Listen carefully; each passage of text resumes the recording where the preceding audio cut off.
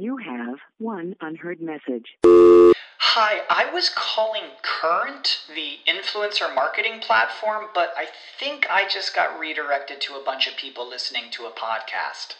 Well, anyways, I was calling Current because I was told they could help get my brand set up on TikTok Shop, and even build out an affiliate program of content creators promoting my brand, and even have those content creators go on live streams and promote my product there. Wow, I could really use Current. I also heard that the brands they work with are making millions in sales. I guess I'll just go to their website at current.tech. Did you know that most vitamin D3 supplements come from sheep's wool? I'm Kat, founder of Ritual. We're making traceability the new standard for the supplement industry. When I was pregnant, I couldn't find a multivitamin I could trust, so I created my own. Ours is made traceable, third-party tested, and clean label project certified. Oh, and our vitamin D3? It comes from sustainably harvested lichen from England, not sheep. Trace for yourself with 25% off at ritual.com/podcast.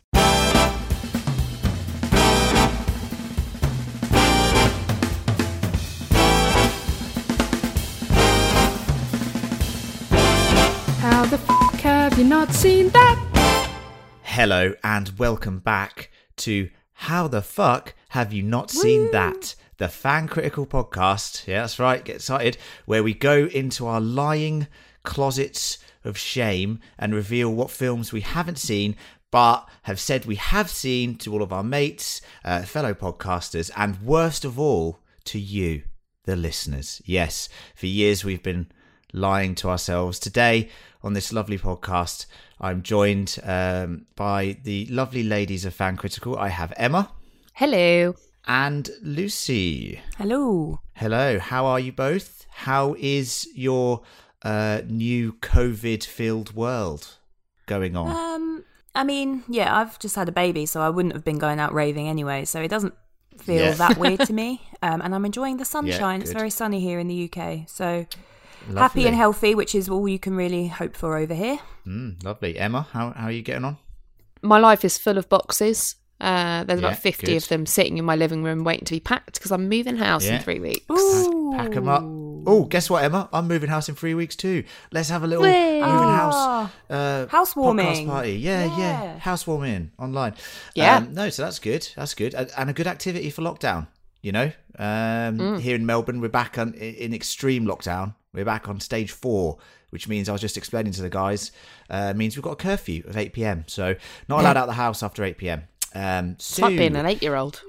Yeah, it is mental at the moment. But hey, that means more time for watching films and podcasting, which is exactly what I did this afternoon. And as I said, the premise of this podcast is simple.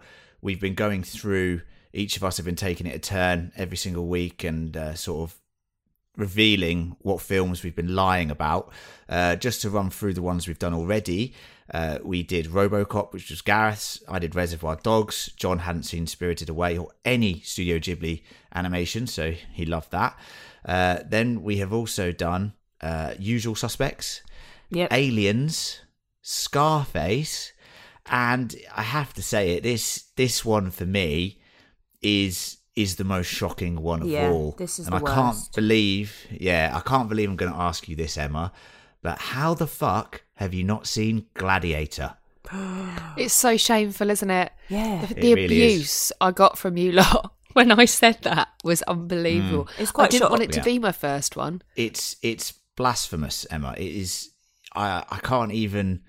The thought of someone not seeing this film is like when someone says they haven't seen Star Wars to me. And I know that's got a little bit of an out maybe because people go, oh, I don't like Star Wars. But this to me feels like it's something that, I said this to John and stuff before, this appeals to everyone, I think. There's not many people this film doesn't appeal to. It covers a lot of sort of bases, you know? And I think if you like know what I mean? film, if you enjoy film, which you clearly do, to have not seen Should this, to be in a podcast, I just don't understand how it's happened, to be honest.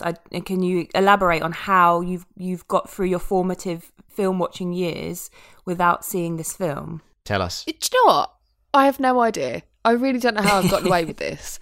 And I wonder if it's like, until now, because I know what happens and I know the cast, and I kind of, you see so many bits of it that you kind of feel like you know what's going on. It's a bit like that. Bearing in mind, when this came out, I was 11. So, like, bit violent. You're not 11 now, are you? You're not 11 No, now. I'm not. That was 20 now. years ago. So Jesus. you can all do the maths on my age. But I am very ashamed of myself. And it's one of those, again, it's like you get to a certain point where you think, I've gotten away with it for a decade. Might as well get away with it for another decade. Not a massive fan of Russell Crowe.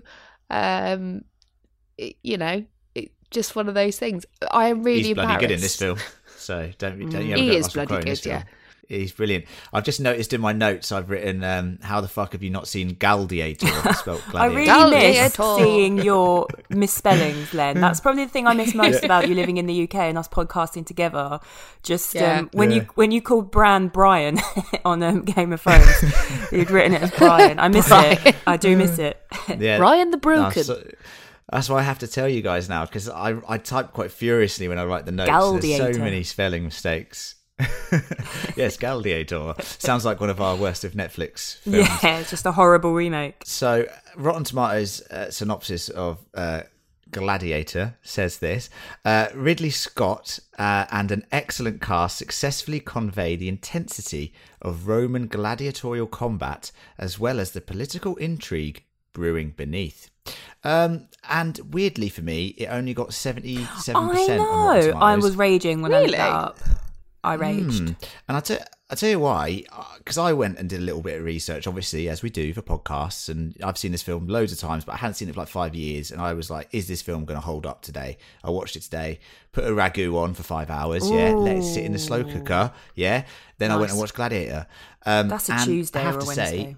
Yeah, it's a great Wednesday. This, I did some research, this won Best Picture and Best Actor at the Oscars. Yep. That is mental, I forgot about that completely.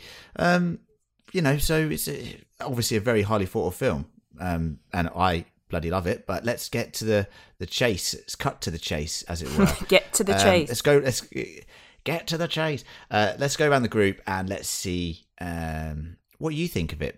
And Emma will come to you. We'll come to you like last, because it's like it's your moment to shine, So me and Lucy will talk about it, and then we'll let Big you reveal. just scuttle. So Lucy, go on then. Gladiator.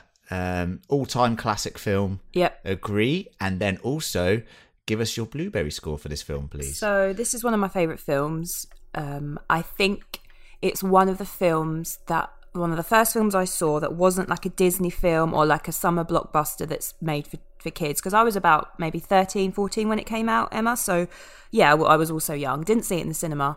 But I just love it. And I fell in love with it. And I remember for my mock GCSEs, that's exams for those that don't live in England, for doing well, my mum bought me it on VHS. I used to write reviews, like film reviews, just on the family PC, and I wrote a film review of Gladiator. I think I gave it 5 stars, and I'm going to give it 5 blueberries because it is.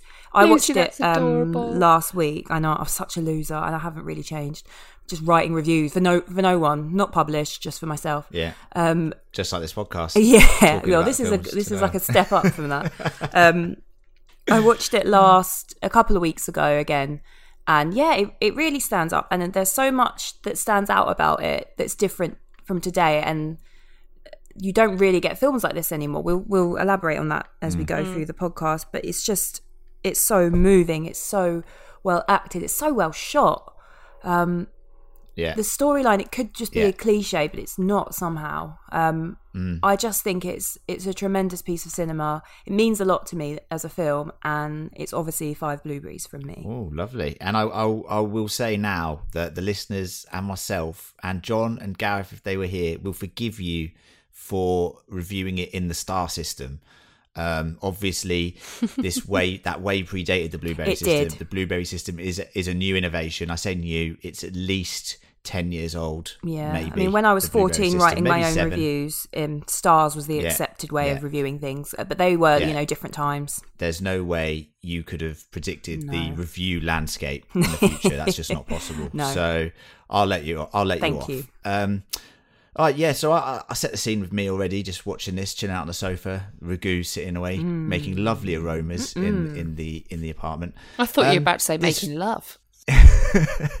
Not with the Just ragu, making love Jesus. to the ragu. No, it is a lovely ragu. This film is incredible. Like, I haven't seen it for like 5 years, and it's one of those films that I sort of purposefully tell myself not to just watch on a whim, because I want to save it and savor the moments when I watch it, right? And we talked about this maybe in one of the last, maybe in Usual Suspects or something. I said how it's a good Sunday movie. Definitely. And it's a perfect Sunday movie, even though it's a Wednesday and I watched it. But I will say Every day's that Sunday. I sat down watching it and I was like, God, it's just so well made and so well acted. And so the story, like you said, it's just a roller coaster of emotion constantly.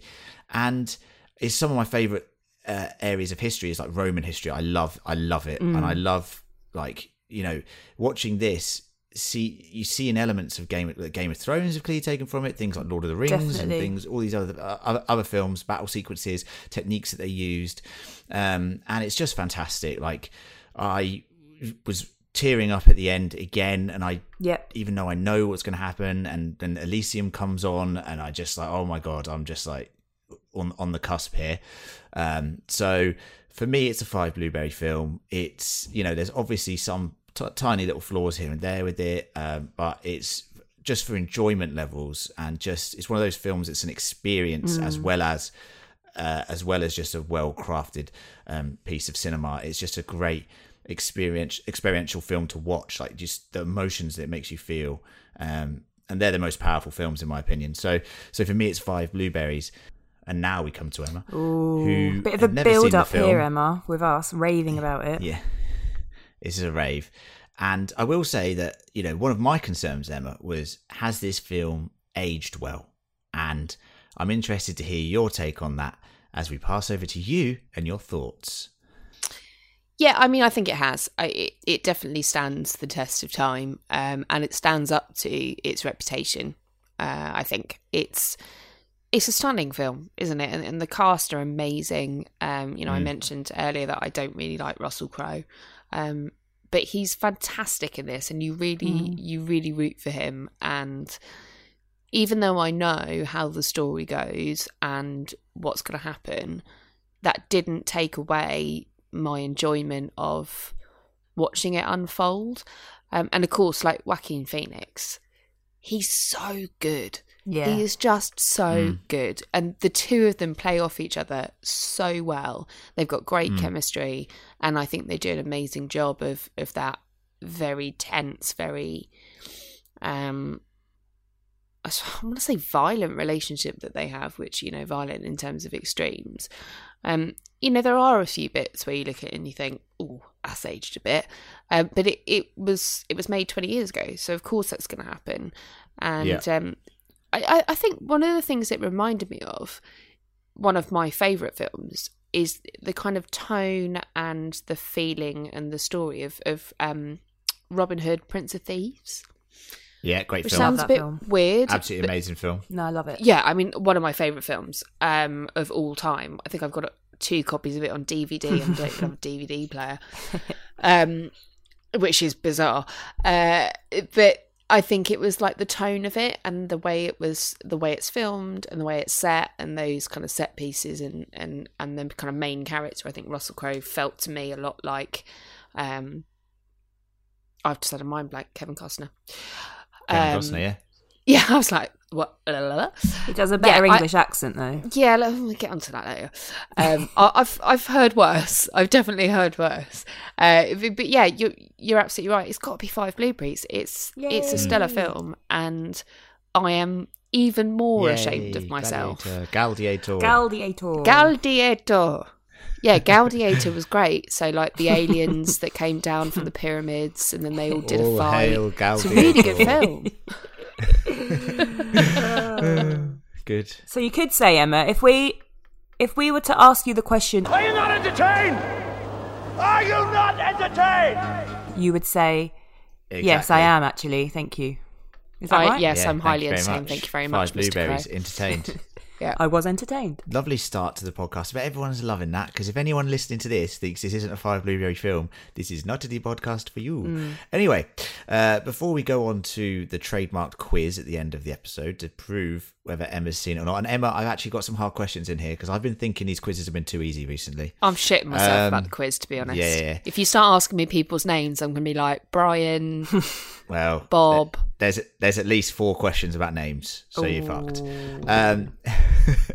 But before we get into some highlights and a little history lesson, we're going to have a quick advert break. Boop, boop, boop. And now to plug some of our shameful things. Yes, there's lots going on here at Fan Critical, and the most important thing that I would love everyone listening to this to do is to go and search for Lovecraft Country Critical. It is our whole new podcast channel, which will be covering HBO's Lovecraft Country, which starts in 2 weeks. And if you don't know what Lovecraft Country is, go and Google the trailer now, and I can bet that all of our listeners are going to love this show. I mean, we don't know how good it's going to be, but the book's fantastic.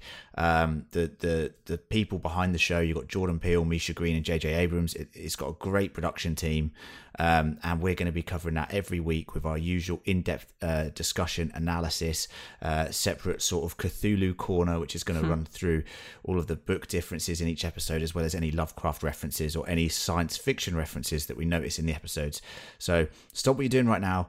Pause this, search Lovecraft Country Critical, and please do subscribe to that. There's a preview podcast on there, as well as an introductory podcast. And if you want to leave us a review on there as well, that would be amazing.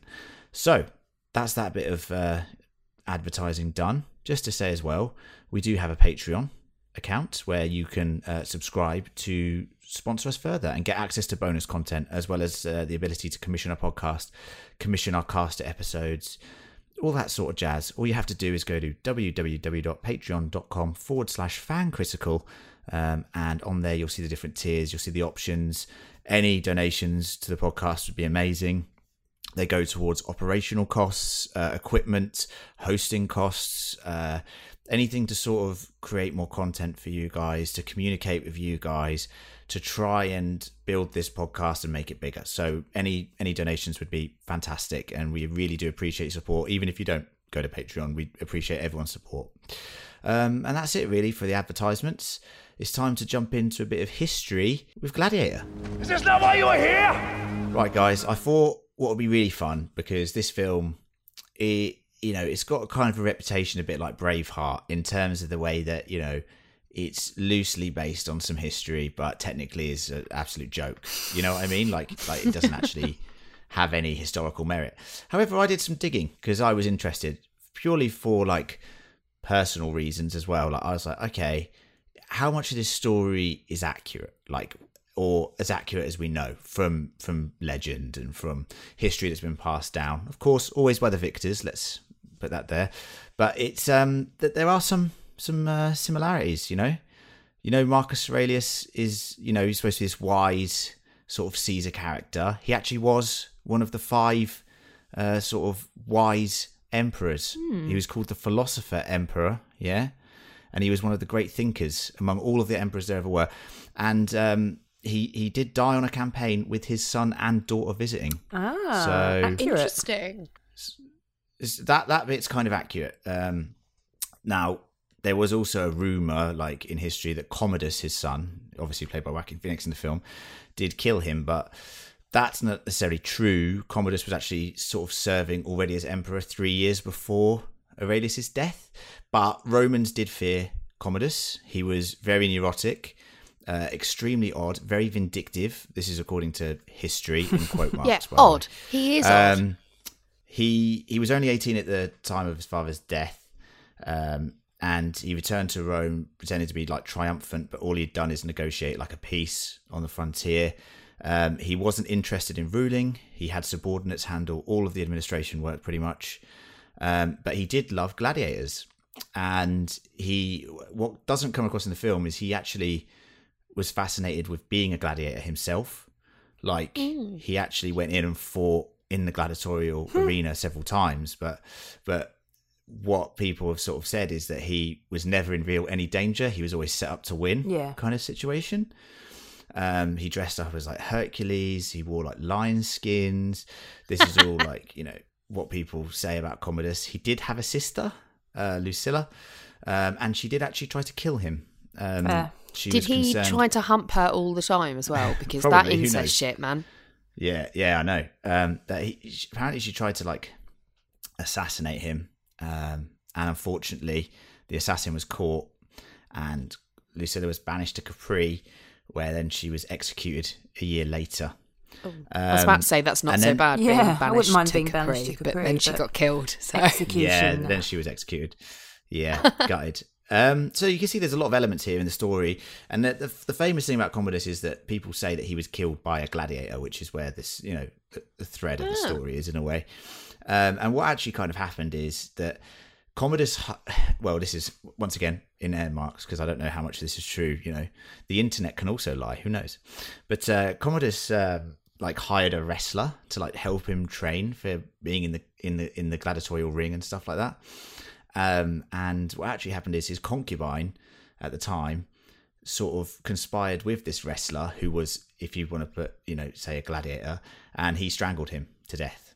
So not in the ring, kind of outside killed by a gladiator then, ish. Of sorts, or a gladiator trainer. Yeah, so there's a lot of elements there. Wow. So, I actually was quite surprised at how many elements sort of ring a little true. Obviously, you have to take extreme artistic license with this film.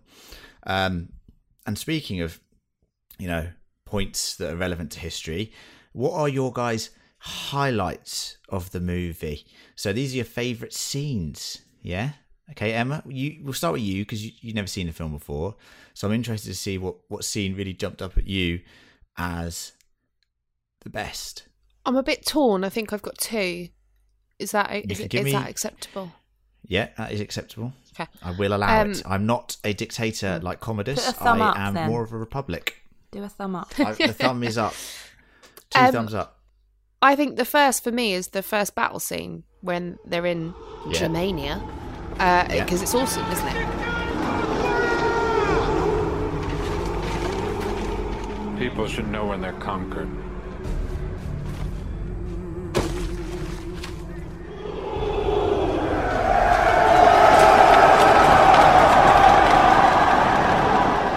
What do you, Quintus? What I? At my signal, unleash hell. Like, he's, it's the first time that you meet Maximus and he's commanding this army so fantastically. And there's, that they're catapulting fire and there's huge giant Germans, like the mountain on crack. And it's awesome. It's really well shot. It's really exciting, and it's a great opening because it really contrasts with the next sort of set of scenes that we get. I really enjoyed it, and I think that kind of set the tone for me very much. And what I'll say about that opening battle scene is, when I was watching it today, how impressed I was with it. Just how it's aged, like in 20 years. Yeah, the film. That battle scene, if you saw that in a Game of Thrones episode... it reminded me of Game of Thrones, like Battle of the Bastards or something. 100%. Yeah. If you saw that now, you'd be like, that was wicked. Do you know what I mean? You wouldn't... I was watching that going, it's technically extremely competent, like at this, still 20 years on with the effects. You can see there's a lot of practical effects in there. It didn't feel 20 years old, did it? Yeah, they actually filmed it. Like these days, CG gets used in battles way too much, but it felt very visceral. It felt very real. It really sets you in amongst it with Maximus, and you get this amazing, scene of him just like sort of Jon Snow in Battle of the Bastards. Spoiler warning. Just going through the battle and having little, skirmishes, as it were. So I really enjoyed that opening scene. I think that is one of the best starts to a film. We said that Reservoir Dogs has a great start. With just the conversation around the table, and this definitely has a great start in terms of just production value and putting you in Maximus's shoes. So I absolutely loved it. We'll come back for your second one, Emma. Yeah, we'll come back for that. We're going to jump around. We're going to go a bit loosey goosey. Over to Lucy. Let's talk about your favourites Favourite So moments? the film moment. obviously has just so many good moments, but I'm going to choose Maximus's first bout as a gladiator in North Africa or wherever they are, when he works in a team with Juba, and then he has the classic line, "Are you not entertained?" I just think, it just gives you tingles. Are you not entertained? Are you not entertained? Is this not why you are here?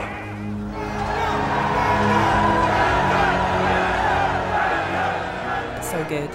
And it also goes into his sort of conversation with Oliver Reed's character. I'm not going to keep saying people's names because I feel like that's going to come up in the quiz, but I know the names. Yeah, good. So Oliver Good. Reed in this film is Stop saying fantastic. names. His last film, they had to sort of CGI him in at bits, I believe.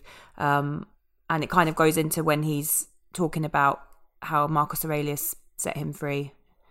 And he says, "I didn't say I knew him. I said he tapped me on the shoulder once." So that kind of combination of scenes. But I just think the way it's filmed, and notably the palpable sense of fear that I still get when they're gathered waiting to go out, and you can see like the guy swinging the mace and just the light through the doors is fucking terrifying. Like you're going to go out there to meet your certain fate.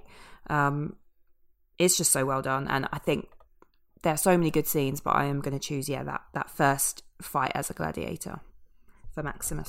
Solid For choice. me, very good choice. I'm gonna see that and raise you the first time they go to the Colosseum. Yeah, because for me, like, I'm sure we're from Europe. We've seen the Colosseum, like most of us have. Yep. It is an incredible architectural achievement, It is. and we take things like football or soccer, crowds for granted, where you go to a stadium and there's 70,000 people watching modern day gladiatorial sport, as it were, and you take. I don't think you can call football modern day gladiatorial sport, mate. Well, it's what we call it. It's our form of gladiatorial. it's not a blood sport, but yeah. No, not a blood sport, but like in terms of just everyone bloody loves it, and you can see in Rome everyone bloody loves gladiatorial stuff.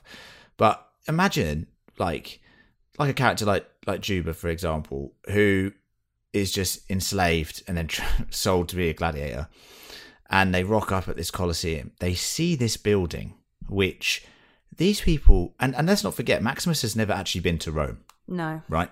He's not seen this.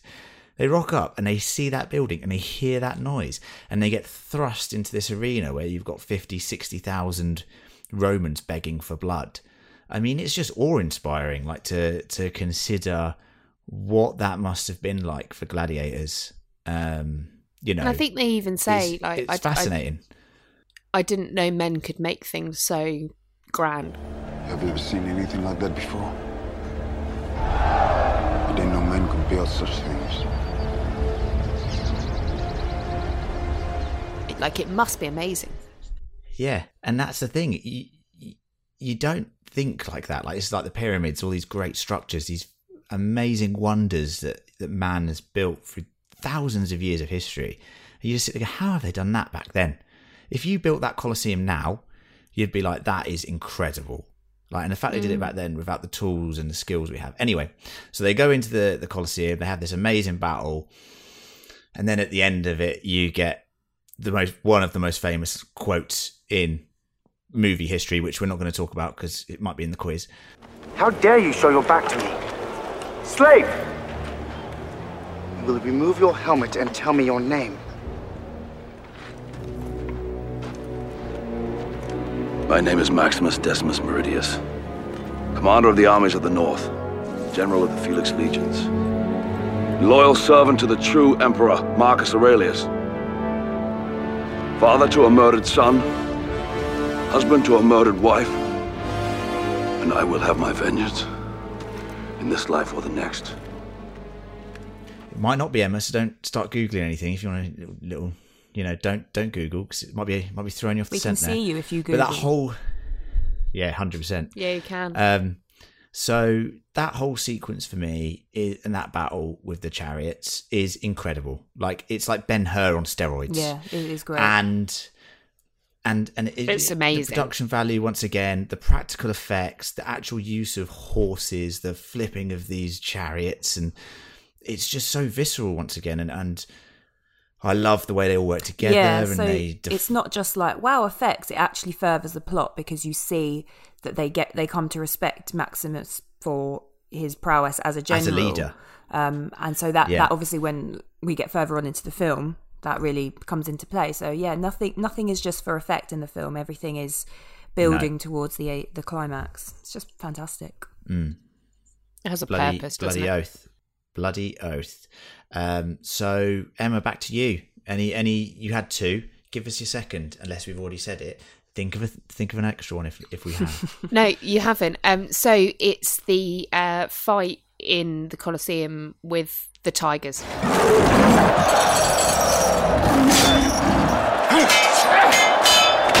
And it's just so cool. And it's so, because I didn't know what to expect. I didn't know what was happening. And when that first tiger like leaps out of the ground, it was so exciting and it was just so cool. And he was amazing. I just thought, even the guy that he was fighting, who looked fucking terrifying in the first place. Yeah, it's cool. Some good helmets in this film. That weird, very creepy helmet mask. Ugh. I love it. Like, it reminds me of, once again, and I know we're talking about Game of Thrones, but just talking about how things have clearly taken elements of this film. And I know George R. R. Martin obviously wrote Game of Thrones. He takes, well, not even that, and I was going to say the fighting pits of Meereen. Yeah. But like, you know, obviously George R. R. Martin takes, he loves like the War of the Roses, and he takes from history, like Hadrian's Wall is actually like the wall. Stuff like the fighting pits is about gladiatorial sport. And, you know, just watching these modern day iterations of these things is fascinating to me, and seeing films like Gladiator now and just appreciating how many ideas they took from these things as well. So that's great. That is a good scene with the tigers, very good scene. Once again, looks like real tigers to me. I think it, you know, it was. They were real. They're obviously filmed separately, I understand, but I just mean that production wise, you know, probably hired from Joe Exotic. Yeah, 100%. I reckon if you go to watch a film like this today, filmed, they will so definitely use a CGI tiger. Yeah, and I'm telling you now, like, and it'll look shit, and we'll watch it in like 20 years' time and go, oh, that's really not aged well, because there's that laziness these days with just going, oh yeah, we'll just CGI it, it's cheaper, it's easier production wise. It's like, yeah, just mocap it, green screen it. And also a bit of safety, you know. They are wild animals, probably not. Yeah, 100. You know. Yeah, but they're trained. 100%. Yeah, they're trained. How much can you train a tiger? Have you not watched Tiger King? Yeah, exactly. Just on the point of CGI, I'm wondering what you all thought about, because a lot of the sort of scenery of Rome is CGI'd, and I actually thought it was it is aged really well, because it never looked completely real. It was always in that quite bleached, almost silvery tones. Effect. Yeah. It doesn't look like, oh my god, look at that. Looks like a video game. It never looked fully like 100% real. It always looked a little bit almost like a dreamscape. So I think the fact that they did that to begin with, now it still looks good. It just looks interesting. What did you guys think? I thought it looked great. I actually thought, once again, like said to Emma at the start, did it hold up, this film?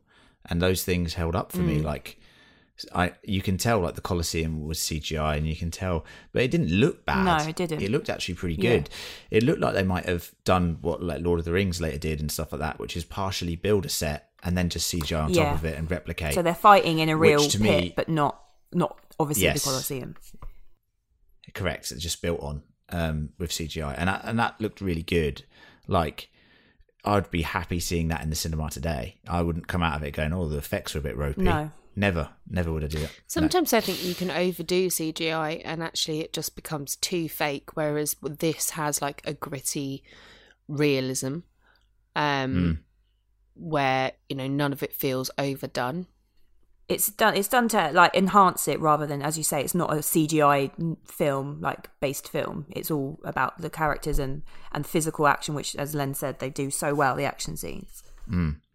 I'll throw another scene in there just so that you guys, and it's the scene that makes me tear up at the end, which is the scene where he's essentially killed Commodus and he's opens the door to Elysium and his farm, and he sees his wife and his kid, who obviously you don't get to see that much in the film, but Jesus, man, that stuff earlier on with them is horrible. Like, horrible. Fucking vicious, isn't it?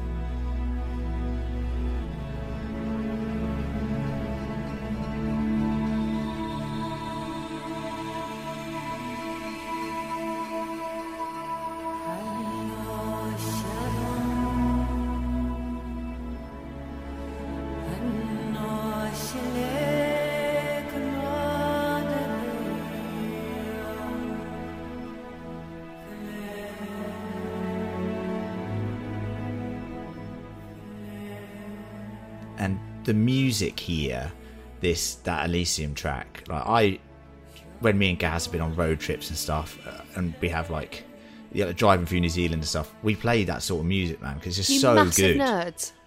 Yeah, whole Lord of the Rings soundtrack, Gladiator soundtrack. I want to go on this road trip. This is my kind of road trip. I actually went to a wedding where Now We Are Free, like the end theme was played, and I was just like bawling as they came down the aisle. I was like, for fuck's sake, I'm gone. Yeah. But yeah, that moment is it's one of the only films I think I've ever seen where you actually don't mind if the hero dies, because he wants to die. Right. Yeah. As soon as that happens to he wants vengeance. He has no interest in becoming emperor or ruling Rome as part of the Senate. It's like, no, and because he knows there's an afterlife where he will again see them. You will see them again.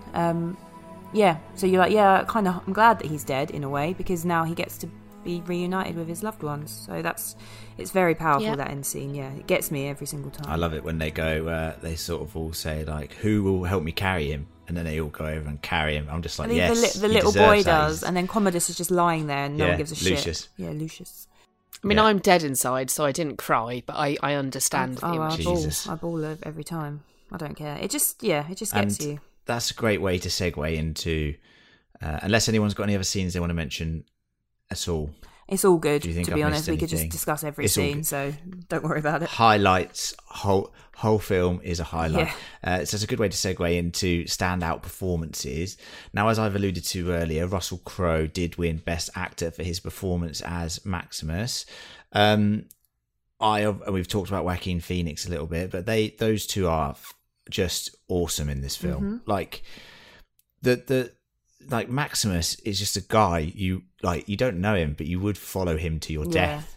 Like you would follow him into battle. Like he's like cracking a joke in the battle at the start. He's like, you're already dead if you're having a laugh, so don't worry about it. He's honest and he's humble, isn't he? Yeah, integrity. Yeah, and he's just a farmer. He's just a farmer who ends up being this amazing I love it when general. He talks about his home. Oh, that gets me as well. And he's talking about he's like, it's a humble home. And he describes it and it sounds like a fucking palace. But yeah, he's just a Spanish farmer. It's a lovely home. Yeah, I'd live there. It's a bloody lovely home. I was looking at it going, Jesus, I'd just happily live there.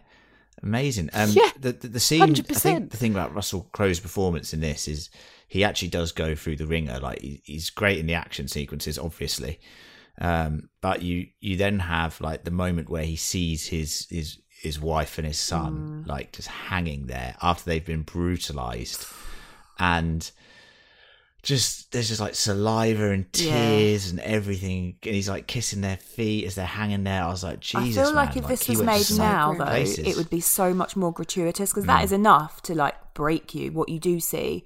But I think now they would would make it a lot more explicit, which I'm very glad they didn't, because it gets you in the gut just from his performance and what you do see.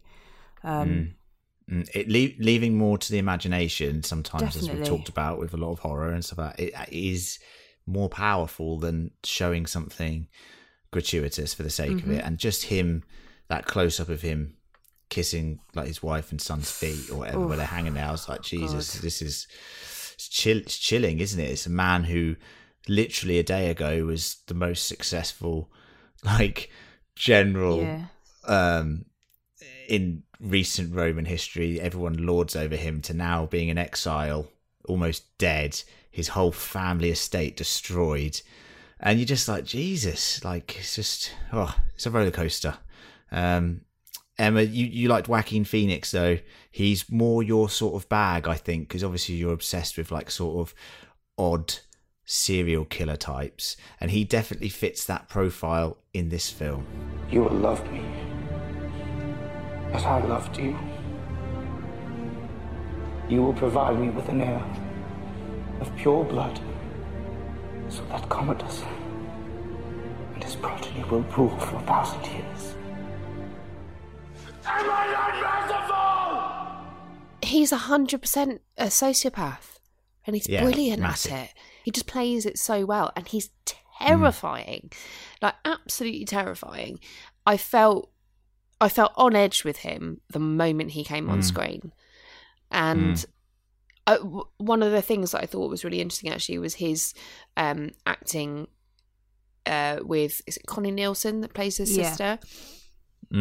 I thought they were brilliant together, and her reactions to his weird behaviour, I think really highlighted how well he plays creepy. But it's psychologically creepy. I also think what is so good about his performance is I actually, up until a point, had sympathy for him. When he's talking to Richard Harris, who plays Marcus Aurelius, R.I.P., and he's saying, I was never, you never wanted me as a son. You've always told me the virtues that you value, and I knew I had none of them. Up until that point, I really actually have some sympathy for him. So I don't think he's just a one-dimensional, swivel-eyed loon. No, he's complex. Once he kills his dad, then the sympathy's gone. And he says, about 2 seconds later, I would search the faces of the gods for ways to make you love me. He's always felt inferior, and his dad even admits, your failings as a son and my faults as a father. I do know all the words to this film, all the dialogue. Yeah, good. I gathered, yeah. I don't need to insert any quotes. No, here. I'll do it for you. I could do all the impressions. But that's what makes him such a terrifying villain, because he's not one-dimensional. And Connie Nielsen's performance also, that kind of, she has to be contained all the time. She has to be keep her true emotions, for fear of not just for herself but for her son, of what could happen if she lets her how she feels slip. So that's another great performance. Joaquin's performance made me think a lot of Joffrey. Yeah, exactly. Game of Thrones is that Sansa Stark character as well, with the the sort of the female role. It's this idea of living in fear of these tyrants who are in charge, who you don't know what they're going to do. That's the most dangerous sort of leader, where you're unsure of if they're going to take any sort of wise decision, or they're just going to react out of emotion. And that's what Maximus is so good at, in contrast, is he distances himself in battle from himself in a way, and obviously he's very hell-bent on vengeance, but he still thinks with that clarity, and he still tries to make judged decisions, whereas Commodus clearly is a man who is so needy of this attention, and it needs to be loved, and lets that emotion rule the way that he himself rules. So and it I leads thought that to was his very interesting. It leads to his downfall, because if he was any kind of Caesar, he's been defied by a gladiator, yet the gladiator gets killed. But he so wants to be loved, and he sees that how the crowd love Maximus, that he lets him live. When really, if you were any kind of man, you'd have him put to death. And because the crowd would forget in a week, because a new gladiator would come along. But he's just so, like you said, Len, so needy of that love, because he never got it from his father. Psychoanalysis, he lets this man live that's openly defied him, makes himself look weak, and then he ends up dying at his hands. So you've got it all wrong, Commodus. And unpredictable. So I think we've covered all the bases there. We've given our detailed thoughts on Gladiator, and it's safe to say we all bloody love it, and I'm sure you all bloody love it, and I'm sure everyone at home has extensive knowledge on this film. So do feel free to take part in what is becoming a very, very fun and well-loved tradition that is the How the Fuck Have You Not Seen That quiz that happens at the end of each episode. The way this works, if anyone hasn't listened to these before, is we need proof or evidence that the person who has said they haven't seen it has actually seen it. So we orchestrate a quiz. It has 6 questions. They have to get 3 questions right to get the seal of approval. If they do not get the necessary 3, which has never happened, no pressure, Emma, then they have to go and rewatch the film. Okay, so there's going to be 6 questions, Emma. You ready? Get off Google and watching you. Can I answer if she doesn't know? Just being Correct. a geek. Lucy can be a geek. You may. Yes. I'm going to put some lovely quiz. I'm shitting myself about this. Gladiator music on. Maybe some sort of Elysium remix now.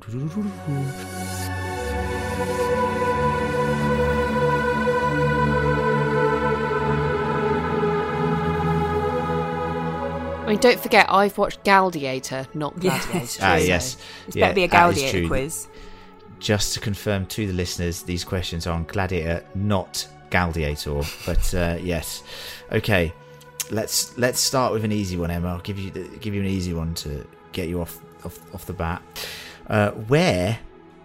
Question number 1: where are the Romans campaigning at the start of the film? Germania. Are you not entertained? Yes, I would have also accepted Germany. This one, Emma, is one that's very important, and if you get it wrong, you're a joke. Question number 2: what is Maximus's full name? Maximus Decimus Meridius. Are you not entertained? Yeah. Correct. Correct. I created that. I literally had in my head she's definitely going to get that wrong for some reason. So you've got 2. I memorised it before the podcast because I knew that you were going to ask me. Yeah, I mean that has to be in there. Right, we're going to ratchet up the difficulty a little bit now. Okay, so get ready. Question number 3: what battle do Maximus and his crew have to reconstruct when they first enter the Colosseum in Rome? Is it Carthage? Are you not entertained? Yeah, I'll give you that one. It's the Battle of Carthage against Hannibal the Barbarian. So I'm not going to lie, listeners. All jeopardy is gone from this quiz now. She's achieved the 3 necessary. Yes, I should have asked harder ones at the start, but with Emma, you never know. So I thought, I have to give her a few. So, yeah, I mean, anyway, is it a leopard print voxel in Scarface? Yeah, exactly. Let's crack on. Play along for fun. Still good fun. Lucy, you're still in. Get ready, fingers on buzzers. Oh, I'm ready now. Okay. Question number 4: what are the names of Maximus's horses? Oh, for fuck's sake, that's rough, innit? Well, I should have asked this as question 3 to keep the suspense going. Did a rejig because I thought it was too hard. This is a hard one. This is really hard. Geronimo and... Nah, not far off. Brian. Where you are far. You are far off. Any idea? It's not Shadowfax, Lucy, or anything like that. It's something like... Not Euripides. Agades. No. I don't know. No. It's Argento and Scarto. That's the name of his horses. Argento's a nice name. Stupid horse name. He has them on his armour. You see? Yeah. Remember? Okay, so still only 3 correct. Not even superfan Lucy knew that one, so should have opened with that. Question number 5: which senator helps Maximus conspire against Commodus? Is it Gaius? Now we can't see if she's Googling. I know. Well, Gaius is incorrect, so throwing it over to Lucy. It's Gracchus, played by Derek Jacobi. Yes. Give me 2 points for that, please. A lot of G-usses, So I got the first letter right, at least. Yeah. So really, I've structured this quiz poorly because this could have been. Yeah, you have. This could That's have been on it. you. This. Yeah. That's I'll learn from this. Okay. Question number 6: what does Maximus's squire Cicero give to him? Oh, his little totems of the lady and the boy, of his wife and his son and the gods. Are you not entertained? Yeah, very muddled answer, but I will accept that. Just because it was a lovely use of the word totem, which I haven't heard since Inception podcast, so I like that. So Emma, you have successfully passed. Correct. I'm so relieved. Well done. I genuinely thought I was going to fuck that. I 4 blame out Len. of 6. Yeah. In some ways, but I could have asked harder questions. You know, I had some really difficult ones on there earlier, and I was like, nah, I'm not going to do that. So I just didn't want you to be the first one to lose, Em. Remember that when Thanks, you're Len. doing a quiz for I me really in the love future. it. I will. And that's it for the Gladiator podcast. You know, it has been a, like I said before, a roller coaster of emotions, mainly positive. In fact, all positive. It's been a chariot ride.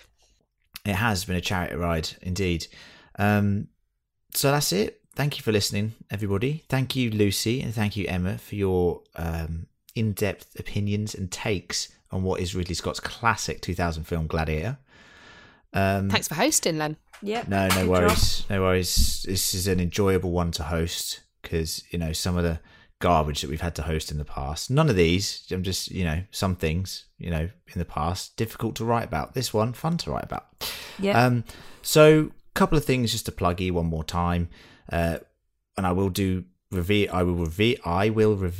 what we're going to be covering next in the next How the Fuck Have You Not Seen That episode. That'll be in 2 minutes, but I just implore everybody to search for Lovecraft Country Critical and subscribe to that podcast because that is going to be an amazing show that starts in 2 weeks.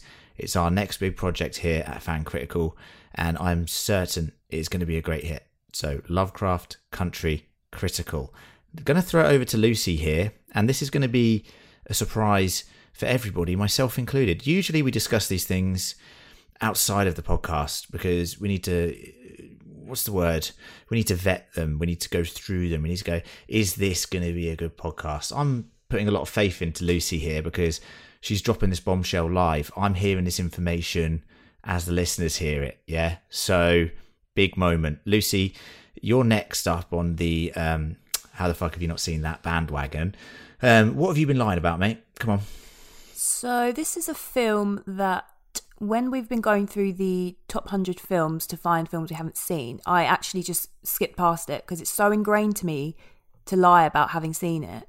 I haven't seen Pulp Fiction. Sorry? What? I haven't actually seen it. Sorry, I know so many of the scenes. What the fuck? Are you I fucking blame The Simpsons. I haven't seen it. I haven't seen it. I don't know. I'm furious, Lucy. What do you mean you blame The Simpsons? Because I've seen so many. I feel like I know so much about the film because of The Simpsons and just general pop culture, but I haven't actually seen it. Mad, isn't it? This is going to upset. You know, I had Slocky this John, conversation. I had this conversation with my mum, funnily enough, when I was home last weekend, about our favourite Tarantino films, and this is my favourite. And it's also in my top 10 films of all time. And I cannot wait for that podcast. You shameful woman. I know. I just haven't. I love like Reservoir Dogs, but just haven't seen it. I'm just going to get into my Pulp Fiction quotes out. I'm very excited to do that podcast. Well, that you know, this is why I trusted you, and you didn't let everyone down, did you? Because I didn't know that. I never do. You know, that's because I lied. Like we would have done that before Aliens, surely. But it's so ingrained to me just to be like, yeah, I've seen it. Yeah. No, it's nice to do Aliens because we did Reservoir Dogs, which is obviously very similar to Pulp Fiction in a way. It's true. So it's nice to break it up with a bit of sci-fi fantasy action, you know? So I'm so excited. Right, very yeah, excited. Well, that's next. That is next, and that will be live in maybe 2 to 3 weeks' time, sort of in the midst of our Lovecraft Country coverage, as it were. So I want to say thanks to you guys again. Thanks for being here. Thanks for listening, listeners. As I said, check out the new podcast. Get ready for that new How the Fuck Have You Not Seen That?